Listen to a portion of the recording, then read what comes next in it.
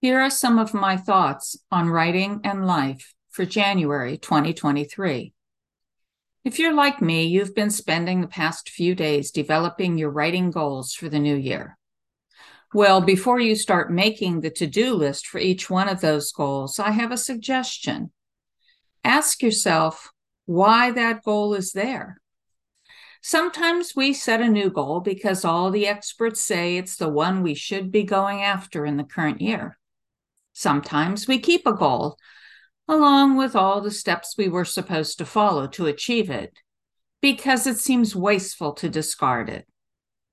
And sometimes we choose a goal almost at random because we haven't defined what success as a writer is for us. In any case, we spend hours, days, weeks, or even years ticking off task after task that is tied to a goal that isn't right for us. And then if we do reach it, we wonder why we feel unsatisfied, disappointed, and unfulfilled. How can you avoid this scenario? Look at each goal and ask yourself if it is worth your time, energy, and creativity. Does it fit with your identity of yourself as a writer? Will achieving that goal bring you the joy and satisfaction you desire?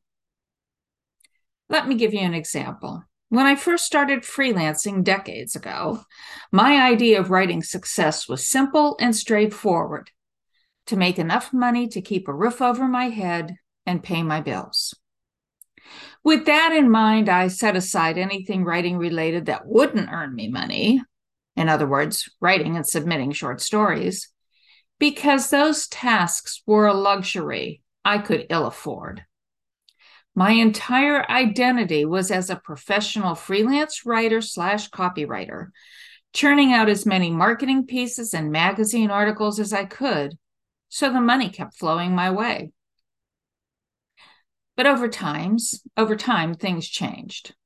While even now I still need some freelance work to pay the bills, I'm in a better place financially. This gives me the time to pursue my first love, fiction writing. I started by dedicating time to write and submit short fiction, then moved on to publishing short story collections. Now I have 2 published collections with 2 more ready to go, one late this year and a second in 2025. I also started novel writing, another time-consuming project that required turning down some freelance work. Now my first novel will come out this June and 3 more in various stages of completion. It's true that at first I wondered if I was being just a little fiscally irresponsible. After all, even if my books had sales, the royalties I'd earn would most likely be offset by the cost of marketing said books. And yes, even if you are traditionally published, you still will have to bear the bulk of the marketing and promotion costs, not to mention spending countless hours doing it all.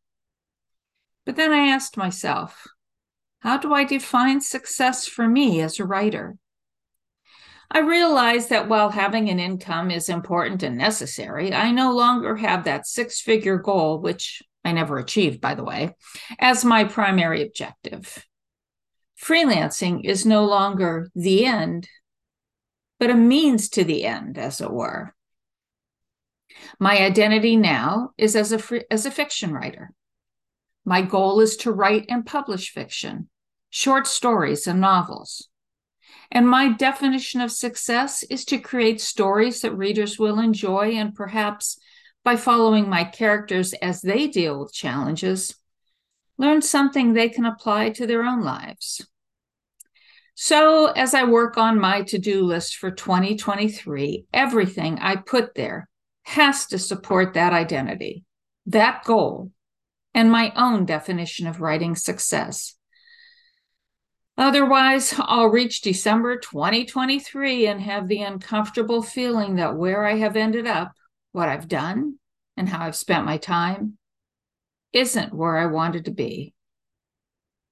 Now, what about you? What is your definition of success as a writer? And do the goals you have set for yourself support that definition.